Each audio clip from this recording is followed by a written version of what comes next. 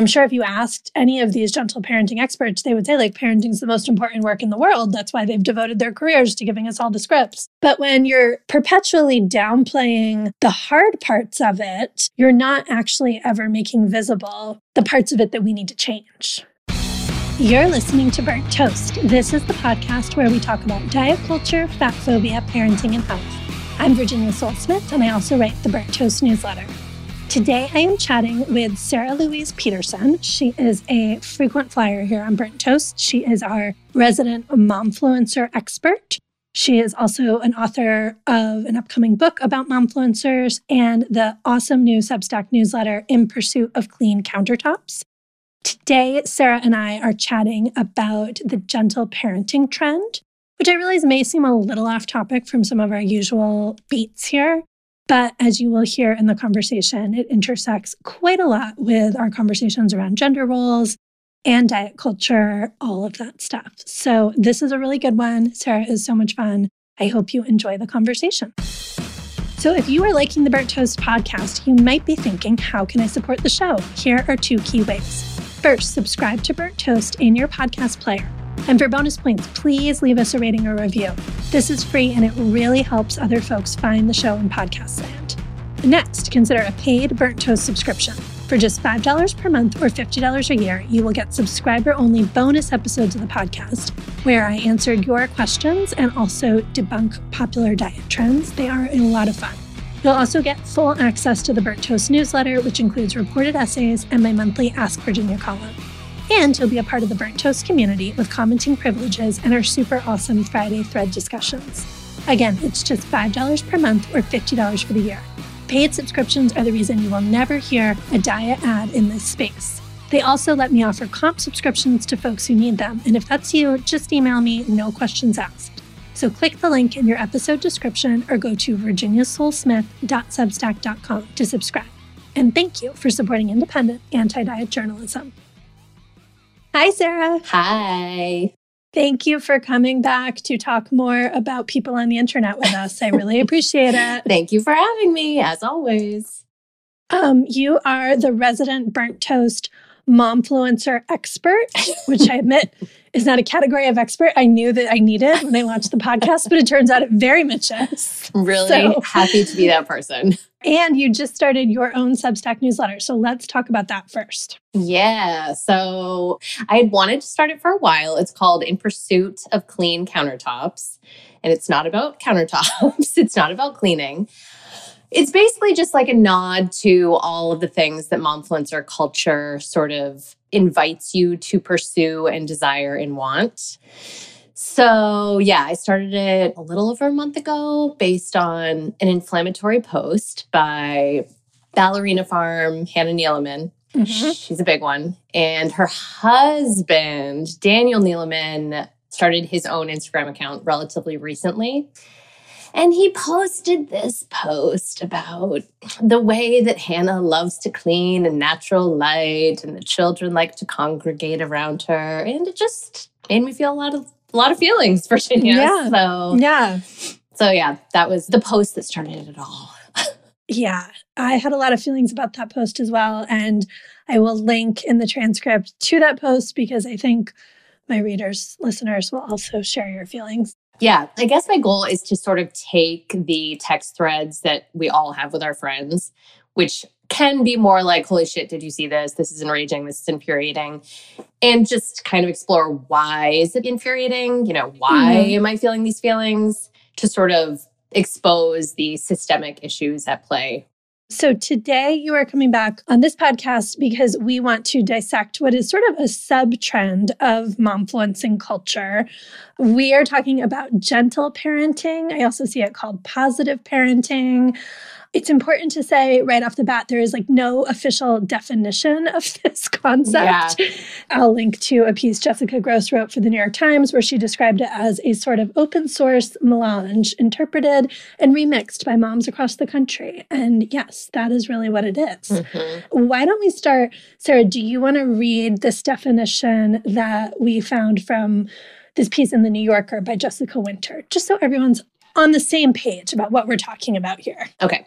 In its broadest outlines, gentle parenting centers on acknowledging a child's feelings and the motivations behind challenging behavior, as opposed to correcting the behavior itself. The gentle parent holds firm boundaries, gives a child choices instead of orders, eschews rewards, punishments, and threats. No sticker charts, no timeouts, no, I will turn this car right around. Instead of issuing commands, put on your shoes, the parent strives to understand why a child is acting out in the first place. What's up, honey? You don't want to put your shoes on?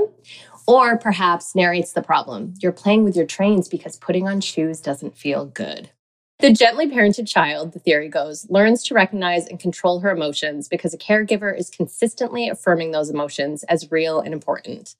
The parent provides a model for keeping one's cool, but no overt incentives for doing so.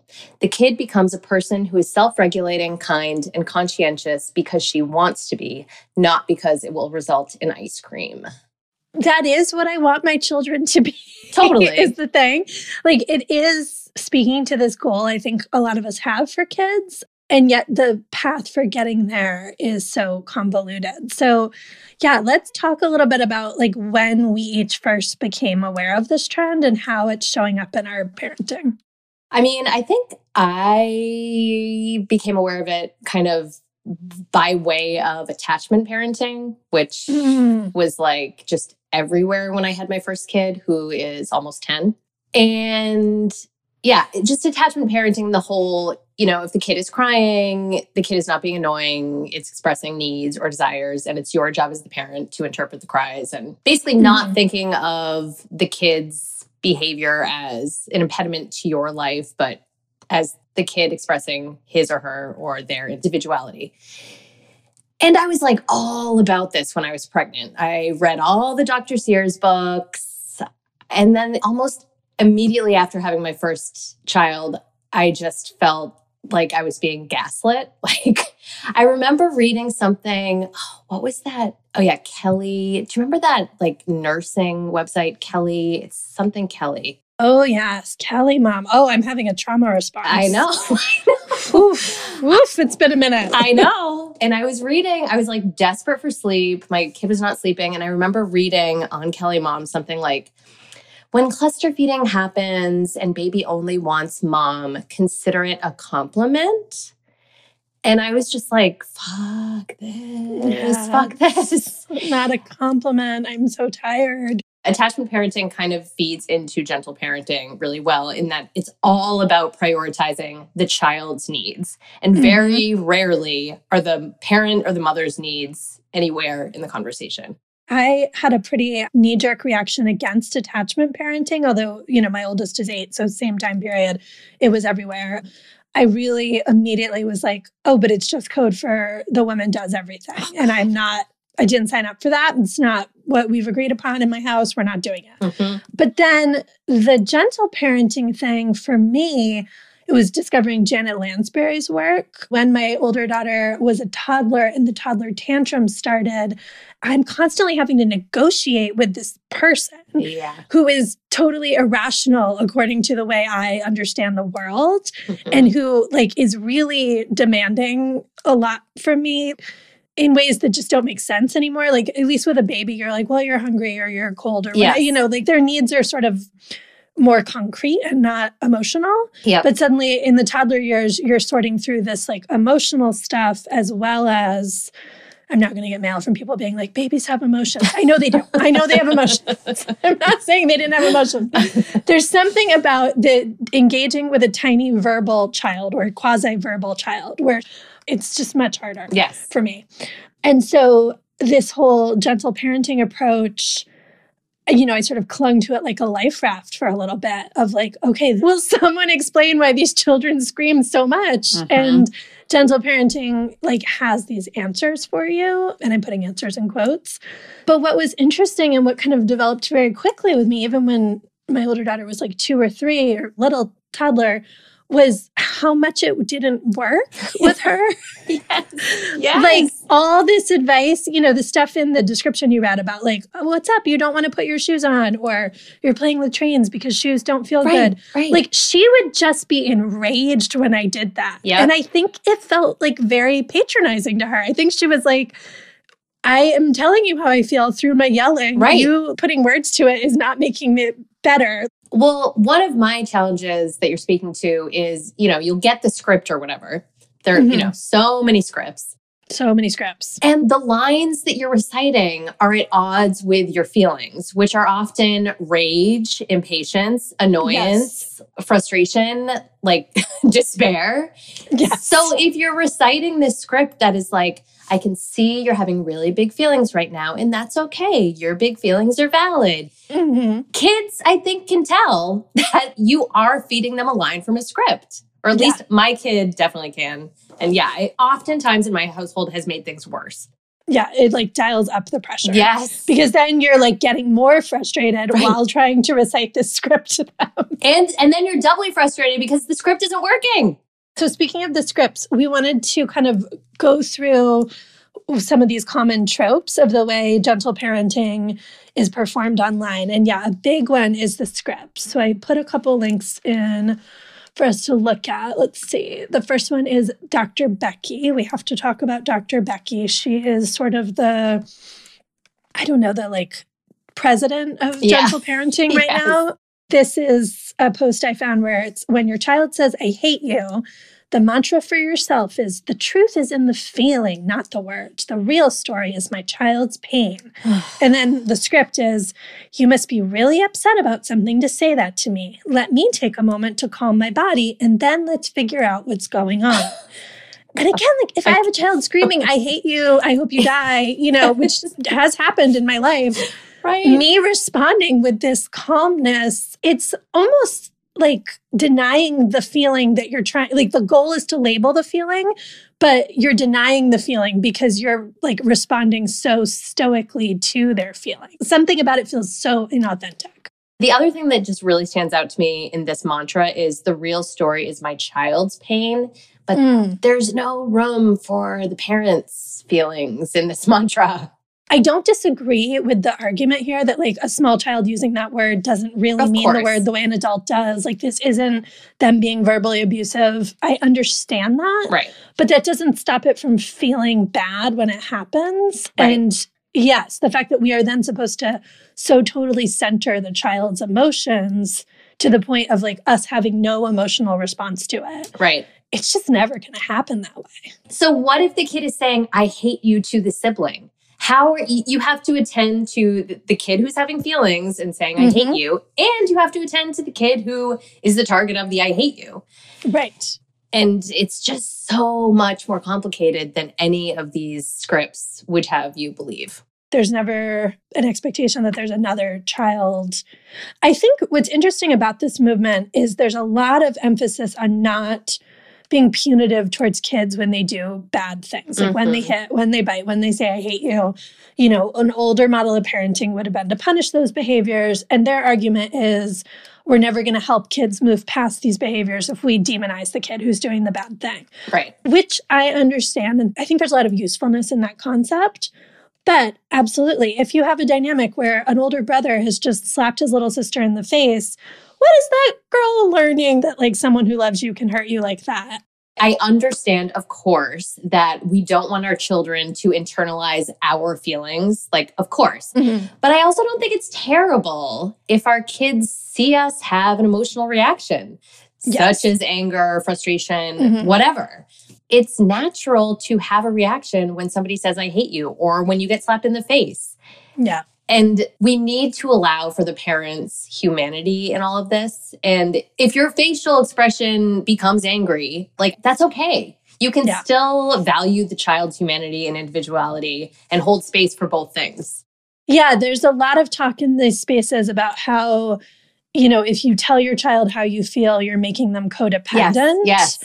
And I just feel like this is a real big leap because the alternative is you're teaching your child that their emotions should always be centered and you, as their caretaker, have no emotions and have no needs. And that feels like a terrible model for future relationships, like an absolutely terrible model for, you know, these kids to grow up being like, my emotions are always so complex and need centering. And the people I relate to should always center them and not put their feelings on me ever.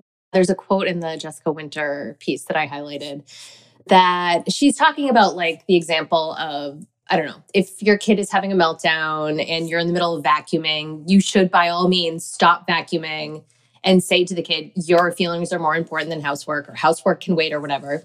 And the Jessica Winter piece, she says, the housework that Einzig, who is quoted earlier, says... Oh, she's one of the Facebook ladies. She's one of the big positive parenting people. Yeah. The housework that Einzig says to put off is a synecdoche for everything that the gentle parent and perhaps the gently parented child's invisible siblings must push aside in order to complete a transformation into a self-renouncing, perpetually present humanoid who has nothing but time and who's programmed for nothing but calm. Yep. And like, it's also not doing great things, whatever gender our kids are, it's not doing great things for like how they might view like the female gender or like women, like as perpetually calm people who always put others' emotions first. And when is the vacuuming getting done? I mean, oh my God, no shit. Maybe you don't want to spend your whole day being interrupted during one chore that should take 15 minutes and now it took 3 hours because you had to keep stopping and starting to deal with your child's emotions at every second. Right. Like that just feels bonkers to me. Yeah, absolutely. And that feels very much of a piece with what we see in like larger momfluencer culture. That's the ballerina farm, like cleaning her house with a smile while the kids are frolicking around. And somehow this image of joy and calmness through domestic life. Yeah. It doesn't line up with anything I've ever experienced in domestic life. No. I don't think it lines up with most people's experience. No. And I don't know. I constantly talk to my kids about when I'm feeling overwhelmed or how a lot of work goes into keeping a house and raising kids. Yeah. And I'm sure some gentle parenting advocates would tell me I'm like, burdening my kids with my own suffering or whatever. But like, it's true. And like, nobody ever talked to me about this openly, about how like being a parent and being a grown-up is hard. Making that work visible is so important for so many reasons. And we are never going to make progress on our larger cultural gender roles if we are continually downplaying this work. And that's an interesting twist because, I mean, I'm sure if you asked any of these gentle parenting experts, they would say like parenting is the most important work in the world. That's why they've devoted their careers to giving us all the scripts. Yep. But when you're perpetually downplaying the hard parts of it, and when you're needing to perform it in this like really controlled way, you're not actually ever making visible the parts of it that we need to change. We talk about whatever generation is in therapy because of helicopter parenting, or the prior generation is in therapy because of authoritative parenting. But like, I can see a future where kids who are parented, perfectly according to the gentle scripts turn into parents themselves and say like, what the fuck? This is hard as shit. Like, why did my parents always present as so calm and pulled together? Yeah. I mean, that assumes anyone's able to actually execute gentle parenting, which I really, really have my doubts that anybody is this parent even 3 days a week. Like, let alone 24/7. Going back to the like hiding our emotions piece, the other night, my child who, like I said, screams in fury if I try a gentle parenting script, we were having a thing. And, I finally said to her, I am a human being with emotions and you are hurting my feelings right now. And I like very aware, like one part of my brain was like, you are breaking all the rules. Like you aren't supposed to tell her that she's hurting your feelings. Right. And that was what kind of turned the corner in that particular moment. Like, I'm not saying she was like, oh, I'm so sorry I hurt your feelings. Like there was no apology, but it did like make her pause for a moment. And I think have this recognition of like, oh, right, I am powerful here. My words have impact. Like she was recognizing that and took a slight step back. And we were able to then get on a much better train of like decompressing from what had just happened. And I'm kind of glad I did that. I thought I had a lot, especially when I was parenting toddlers, was like, if an adult treated you like this, it would be an abusive relationship. And yet we accept this from children. Like, I really think that is one of those things that is so hard about parenting is that because, of course, they are children and brains not fully developed and emotional capabilities are not fully developed, you literally sign up for accepting abuse. Yes. For several years. Yes. That is what's happening. And it's not abuse, but it is also, it doesn't feel great. I'm sure you've had this experience where you are heated, you are furious, you're having big emotions, and the person you're arguing with is stoic and calm and seemingly unaffected by your big emotions. Yeah, it sucks. It's the worst. It's the worst. So like, I can totally understand why being the kid at the receiving end of these scripts would be infuriating. Like, I'm kicking and screaming and like spitting at you. Why isn't this having any impact, you know? It feels kind of manipulative in that way. Like you're trying to make them feel powerless.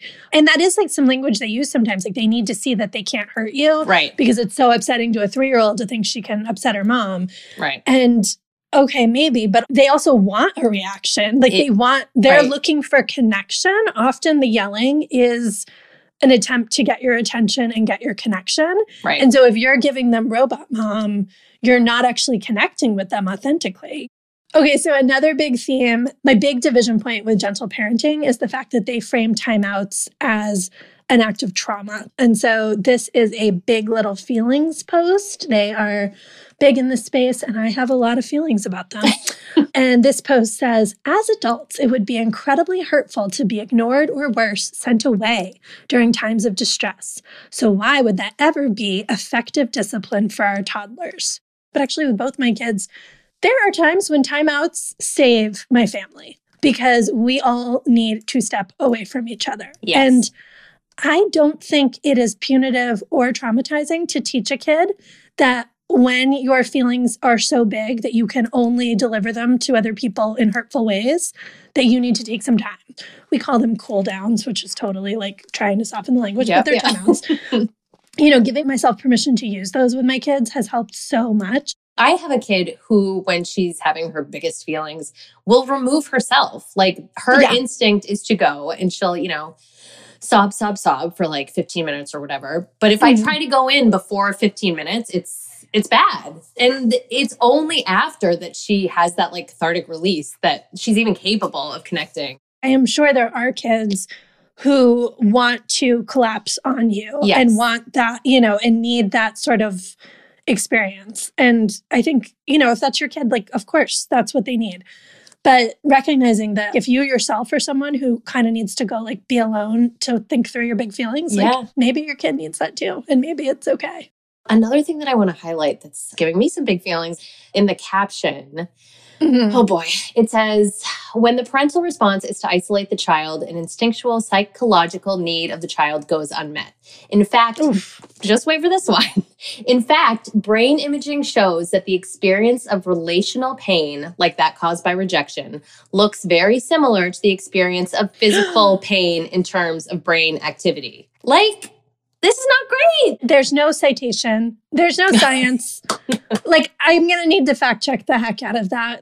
No, that just feels so manipulative and like playing into parental shame and guilt. I bet it's stemming from the same research used to argue for attachment parenting about how if you let a baby cry it out, you're like inflicting physical pain on them. Right. And then when we actually looked at what data they were using, it was children who'd been neglected for months in orphanages. Right. It was not children in loving homes who were being asked to cry for 15 minutes to fall asleep. I'm guessing this is orphanage research again. And that research is very important for understanding the impact of true trauma, but it is not helpful to give to parents who are actually trying really hard to be decent parents. And then the other trope I wanted to hit on is this speaking in the child's voice, where when the tantrum happens, this is what your child is really saying. They're trying to decode our kids for us. And these just always feel off to me because they're sort of acting like we know this from some kind of research or we know this because we're psychologists. But what they're actually doing is more like being a fortune teller, right? It comes across more like horoscopes to me. Yeah, this one that you linked to. This is from Rabin Einzigs, the one who's cited in Jessica Winter's piece. This is from, I went down a whole rabbit hole on her Facebook page. I just want to describe the image because it's doing a lot of work. Yes. It's like a painting of a very cherubic looking, I don't know, 3 or 4-year-old whose eyes are just full of innocent wonder and who has like rosy little pursed lips. And she just looks like a blank canvas that you as the parent might be in danger of destroying, basically. Yeah, definitely. And then the whole thing is, so it says, when you cut it for me, write it for me, open it for me, set it up for me, draw it for me, make it for me, or find it for me, all I learn is that you do it better than I do. So I'll let you do it. Yeah. And then they talk about how it's like called learned helplessness. But what does she say? In the textbooks, this is called learned helplessness. But actually, I call it clever on the part of the child and less than clever on the part of the adult. Oof, burn. Like, that's a sick burn from a gentle parenting expert. It is. Also, the quote, the when you cut it for me, write it for me, it says, quote, unknown. I mean, obviously the quote is unknown. They just made it up. Right. No child said that. It's not a real quote. Like, they're not quoting a human child because no child ever said, you know, Mom, when you do this for me, all I learn is that you're better at things than me. This one's really throwing me for a loop here. It's another one of those like super paralyzing pieces of advice because it's like, okay, I'm supposed to do literally nothing for my child so that they can. And I remember reading about this, I think it was Janet Lansbury or one of these folks, where it was like, if you're drawing with your child and if they see like how you draw a cat, then they'll never learn how to draw a cat themselves, like in their own vision of a cat. And I remember trying to do that and being like, well, this just sucked all the fun out of drawing. Like, I'm actually kind of good at drawing cats. And now I feel like I can't draw a cat. You're simultaneously supposed to do nothing for them so they can have all of these learning experiences, yet also be 100% emotionally available to the point you can't get your vacuuming done. And like, how the hell are you supposed to get anything done if like you're letting a 2-year-old, for example, do all of these things? You will spend your entire day having the 2-year-old cut something or whatever. Yeah, put on socks. I mean, you will be on that journey. And I mean, this is just one of those constant tensions of parenting where, you know, of course, they have to eventually learn to do these things for themselves. But when you're trying to get out of the door or, you know, set them up with an activity so you can get things done, like, of course, you're going to do the hard parts for them because life demands it. Because of life. Like, really, because of life. Okay, another quote from the Jessica Winter piece that we loved. She wrote, gentle parenting advocates are near unanimous in the view that a child should never be told that she, quote, made mommy sad. She should focus on her internal weather rather than peering out the window. Good job is usually not okay, even if you corroborate why the job is good. Because I said so is never okay, no matter how many times a child asks why she has to go to bed. So, Sarah, when we were talking about this piece of it, you found like the mom influencer to end all mom influencers on this. I mean, she's definitely the most extreme end of the spectrum. So tell us about Milk Giver, please. So I've been following her for a long time. And I don't know, this type of momfluencer is kind of catnip for me because they present as like very cool, hipster, like maybe used to live in Brooklyn type of vibe. So like I'm initially attracted by like their shaker style, like fisherman sweaters or whatever. Definitely. And then I'm lured into the messaging, which often gets into like really intense prescriptive nutrition stuff. Like there's a lot of like a lot of beef liver gummy making. She is in a striped caftan type garment. Like it's a very amorphous garment. She has, I mean, I think I have the same mug as her right here. Just, you know, hashtag influenced. I'm pretty sure she has an East Fork pottery mug. Yep, 100%. I'm not here to hate on her mug choice. I have yet to pull the trigger, but I'm sure I will, Virginia. I'm sure I will. You will not be sorry. And anyway, she is holding her mug of a hot beverage very close to her infant who is on her lap. And then her 2 older children are both sort of like clinging to her and one of them's kissing her. She's basically like buried in children while having her morning coffee is the image. You know, Mary Cassatt paintings? Yes. It's giving me those vibes, like, you know, adoring children, beatific mother. And it's a long post. So the thesis of which is we as mothers have so much power over, you know, giving our children happy, trauma-free childhoods. So she says, for the most part, I as a mother hold the incredible power of creating happy childhoods for my little ones or not so happy childhoods, ... And this is something I've been thinking about a lot lately. There have been so many recurring themes in my life, and something I keep hearing in the health and wellness circles is how disease or illness can be caused by past trauma. How interesting is that to think about?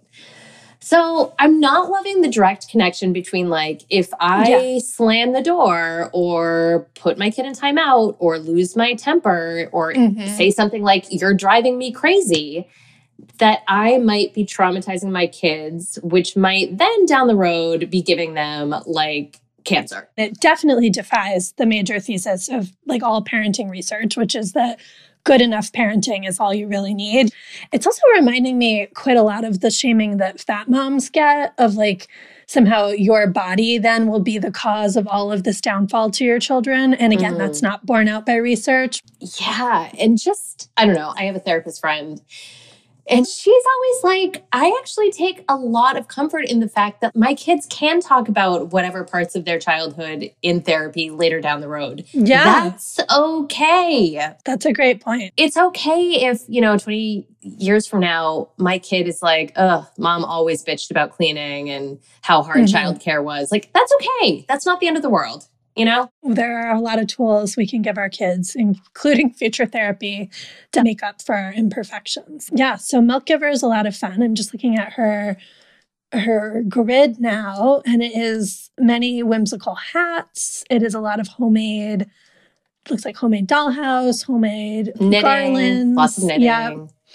Oh, and we should talk about the nutrition piece a little more, because I also definitely want us to hit on the way gentle parenting intersects with diet culture. I think, what was it? You said calf liver gummies? Yeah, there's so many gummies. How do you even make liver into a gummy? I mean, I know she'll have a tutorial for me, but that's definitely one. Can we also talk about the fact this woman doesn't have a name? Like, she's just Milk Giver. I do know her first name just because I've been following her forever. But yeah, the fact that her identity is the giving of milk to children by way of her Instagram handle says a lot, I guess. Even in the bio line, it's just wife and mother of 3, homeschooling, gentle parenting, Orthodox Christianity, knitting, nutrition, simple living. Like, no name in there. No name. No identity for you outside of how you serve your family. Do you see the third photo on the grid with the dried oranges? Okay, so the image is like her shooting a selfie in the mirror. She's holding a baby, of course. You see her homemade orange garlands. And then she writes, how did I get here? From being a fast food junkie to vegan teen to full-out cigarette and alcohol-addicted young adult to mama of 3, religiously wearing her blue blocker glasses in the evenings, taking raw liver shots, and avoiding fluoride at all costs. This crunchy mama road isn't always an easy one, and high five to anyone else desperately trying to keep their kids away from the junk being thrown at them right and left. I see you.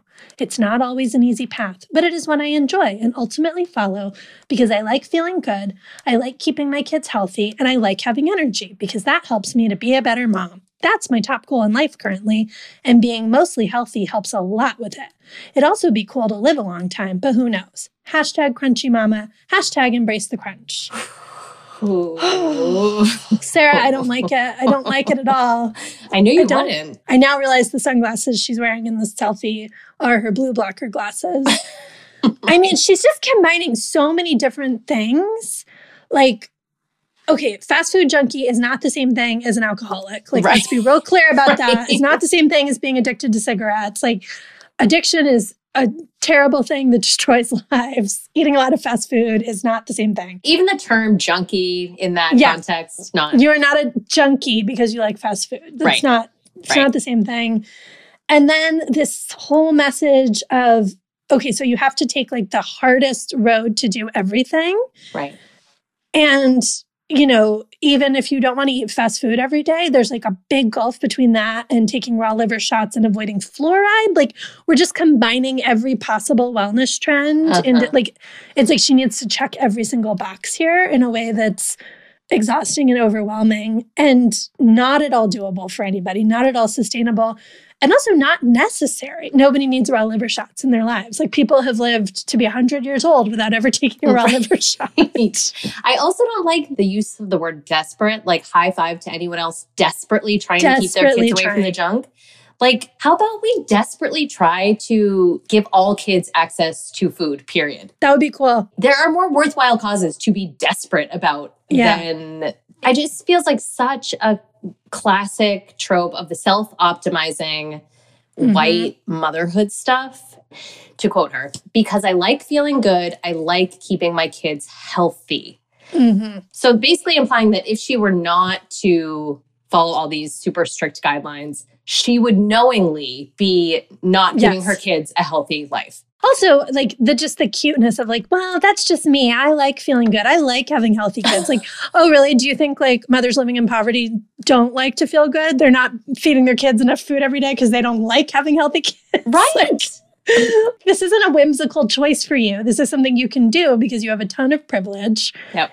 And let's also talk about if you are a parent desperately trying to keep your kid away from junk food, how fast that's going to backfire and harm your child's relationship with junk food. I mean, how many letters do I get? This is probably the number one question I am asked is a parent saying our child is sneaking this food behind our back. I mean, it's just how it plays out every time because, you know, kids know that your raw liver gummies are not as delicious as their friends' gummy bears. And the other thing, as you're speaking, that's kind of hysterical to me is this is also not really in agreement with gentle parenting because we're supposed to like enable our kids to have the tools within themselves to navigate life. Yeah. So this feels like a direct contradiction. So the interesting thing about the way gentle parenting and diet culture intersect is most gentle parenting folks are really big proponents of division of responsibility, which is about empowering kids to listen to their bodies and trust their own hunger and fullness. So you're not counting bites, you're not like requiring them to finish stuff or, you know, eat their broccoli before they have the cookie. But the problem is it gets layered in with this idea of, okay, well, if my job is to choose what to eat, I have to choose things like calf liver gummies and green smoothies and all of these perfectly healthy things. And then I'm frustrated because my kid still is asking for Little Bites muffins as opposed to my like homemade spelt muffins or whatever. Right. It's just sort of using the division of responsibility concept as a script for diet culture and not recognizing that you aren't actually empowering your kid then. You're still restricting, you're still trying to control them, but you've like sort of co-opted this other rhetoric to do it. Well, and I'm sure you've written and talked about this before, but what happens if you are so hyper controlling the environment that your kid is choosing from? Like, what happens when your kid enters the real world of actual food choice? Those are the kids who go on play dates and eat the whole sleeve of Oreos at their friend's house or eat sugar by the spoonful. I am not shaming those kids. I am not shaming those parents. Like, it's a totally natural response. Right. You've been restricted. These foods have been banned. Forbidden fruit is really powerful and really tempting.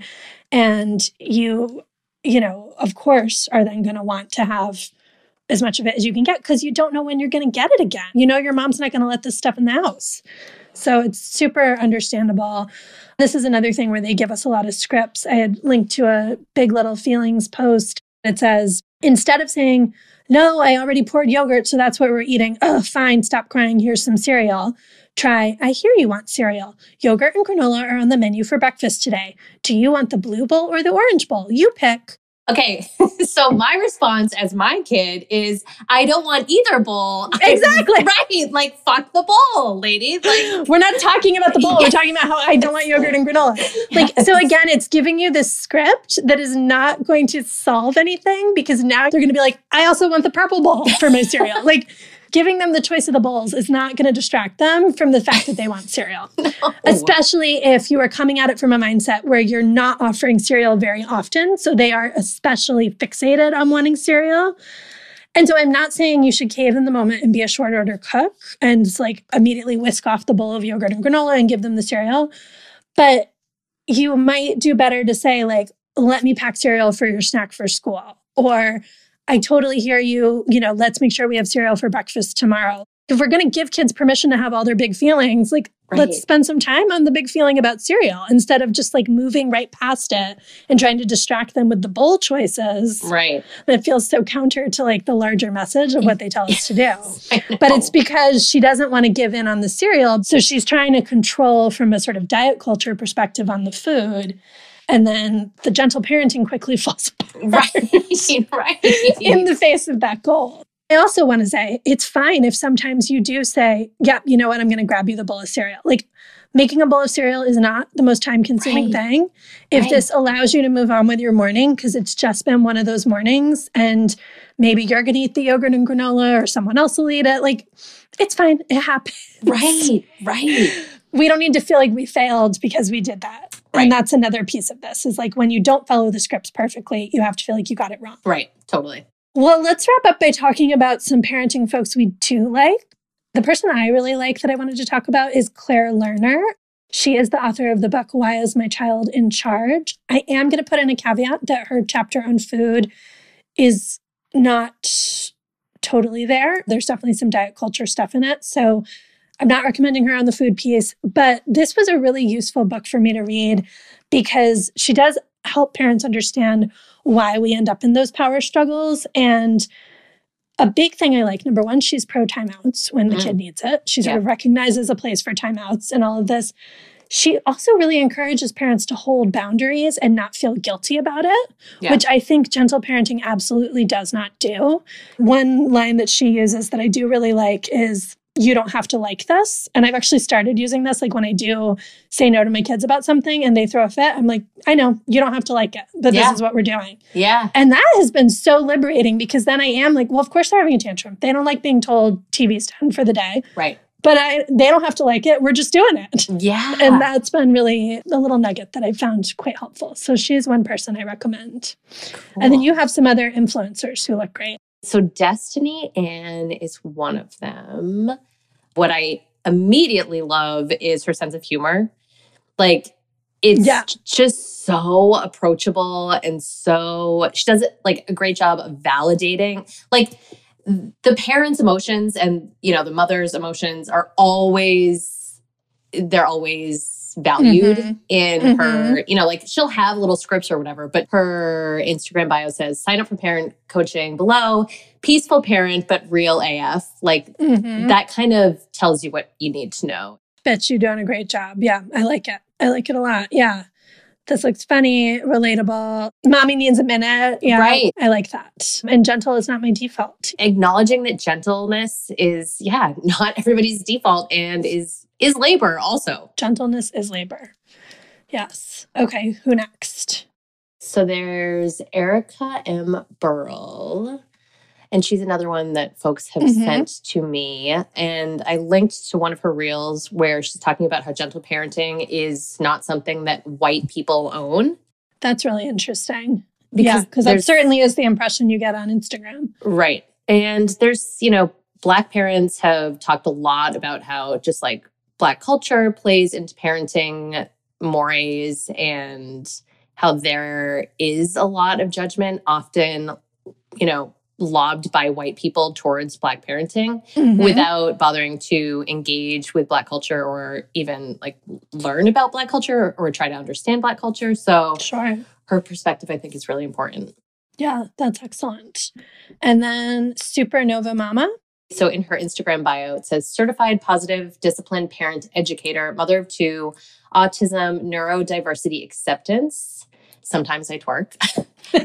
Love it. A lot of her content speaks specifically to neurodiversity, which I can imagine being so tricky to maneuver in the gentle parenting space. Yeah. I mean, I think anytime your kid is dealing with something extra, whether it's a disability, neurodiversity, certain life experiences, you know, this is the sort of disconnect where you then try to follow the rules they're laying out and your kid has a completely opposite, different reaction to it. And then you feel like you did something wrong when in fact the advice wasn't thinking about your kid at all. Almost all the problems with gentle parenting, I feel like arise from not respecting both the parents' individuality and the kids' individuality. Like both you and I have talked about, you know, specific parenting experiences where we intuit what our kid needs in that moment. We intuit that the script is not going to work for either of us. So we make a choice based on our knowledge of our kids, you know, specific needs and specific personalities and our own specific needs and specific personalities. Yeah. And I think it speaks to the fact that as a culture, we don't really empower parents. We especially don't empower moms to have that confidence in ourselves. Like you're sort of simultaneously expected to know, as soon as you get the baby, exactly what to do and have all this motherly intuition that guides you and do it perfectly. But you're also not really empowered to feel like you can make the right choices because we have such rigid standards and expectations. Right. And I just think it is helpful to start to realize you can make choices for yourself on this stuff. There is not a parenting police. Dr. Becky's not going to come to your house and edit your scripts. Right. Wow. This was really great. Let's do better for your burnt toast. Sarah, what do you have for us? So my new little obsession is Jessica DeFino's newsletter. It is so good. Oh, I'm like a new discoverer of it. So it's called The Unpublishable. And it's basically a takedown of the beauty industry. And I just find it so, so delicious. I do this thing on Instagram where I'll like post an Instagram ad and just sort of like culturally critique the text or the copy because there's some rich texts out there. And she does this so, so well. She's so funny. She's so smart. And I interviewed her recently for my newsletter. She's kind of doing for beauty culture what I try to do for diet culture. And so she doesn't take advertisers. It is so rare to find beauty content that is not tied to advertising. So rare. So she's a great choice. Hopefully she will be on a Burnt Toast episode soon. Stay tuned. It's in the works. Okay. My recommendation is a recommendation that I feel like this was a place in my life I've been journeying to for a long time. That I was always meant to be this person, and now I finally am, I am now someone who does puzzles. And I think no one is surprised, if you know me at all, that I am now in the puzzling phase of my life, that I am a puzzler. Yeah. I started it while we were on vacation. We had 2 days of a sick kid because that's how family vacations roll. And so we were in our Airbnb and they had a bunch of puzzles. And I was like, I'm going to do some puzzles while we're hanging out here. And it was so soothing. And oh man, so I came home and I found I think my husband always knew this about me before I knew it about myself. And so several years ago for Christmas, he had given me an 1,000-piece puzzle and he'd given me this cool, it's like a felt mat thing. So you can do the puzzle, but you can also like roll it up if you're not done and you don't want to like leave it out. Because I have a dog and kids and, I can't leave the puzzle out all the time. So he'd given me this and I just had not used it amazingly. And so I came home and like dug it out of the closet. And now I'm working on this puzzle in the evenings. I'm so happy. I'm just so happy. And it was definitely at the point on vacation where my kids were like, can we have lunch? And I was like, no, I'm doing this puzzle. Yeah, it sucks you in. Yeah, I was like, I'm not a parent right now. I'm a puzzler. You have to raise yourselves. That's amazing. I hate when I will start a puzzle, the kids will be nowhere in sight to do the hard like edges or whatever. Yeah. And then they'll like come in like little vultures. As soon as I'm down to like 50 pieces. That's when they want to get into it. That's interesting. And then they're they like, try to, like back off. Don't steal my thunder. No, I'm going to have this glory. Yeah. Yeah, mine did not want to do it at all. My older daughter did sort of like sit and haze me while I was doing it for a while, which was like fun for both of us. But I think she's got a puzzler in her too, but she's just not there yet. I think it'll come out. Sure. Especially now that this is my life. And your identity. It's my identity now, yes. And what it's really great for is like recently this week, I had a piece getting some pushback on Twitter and I was having a day where looking at Twitter was not going to be helpful to me anymore.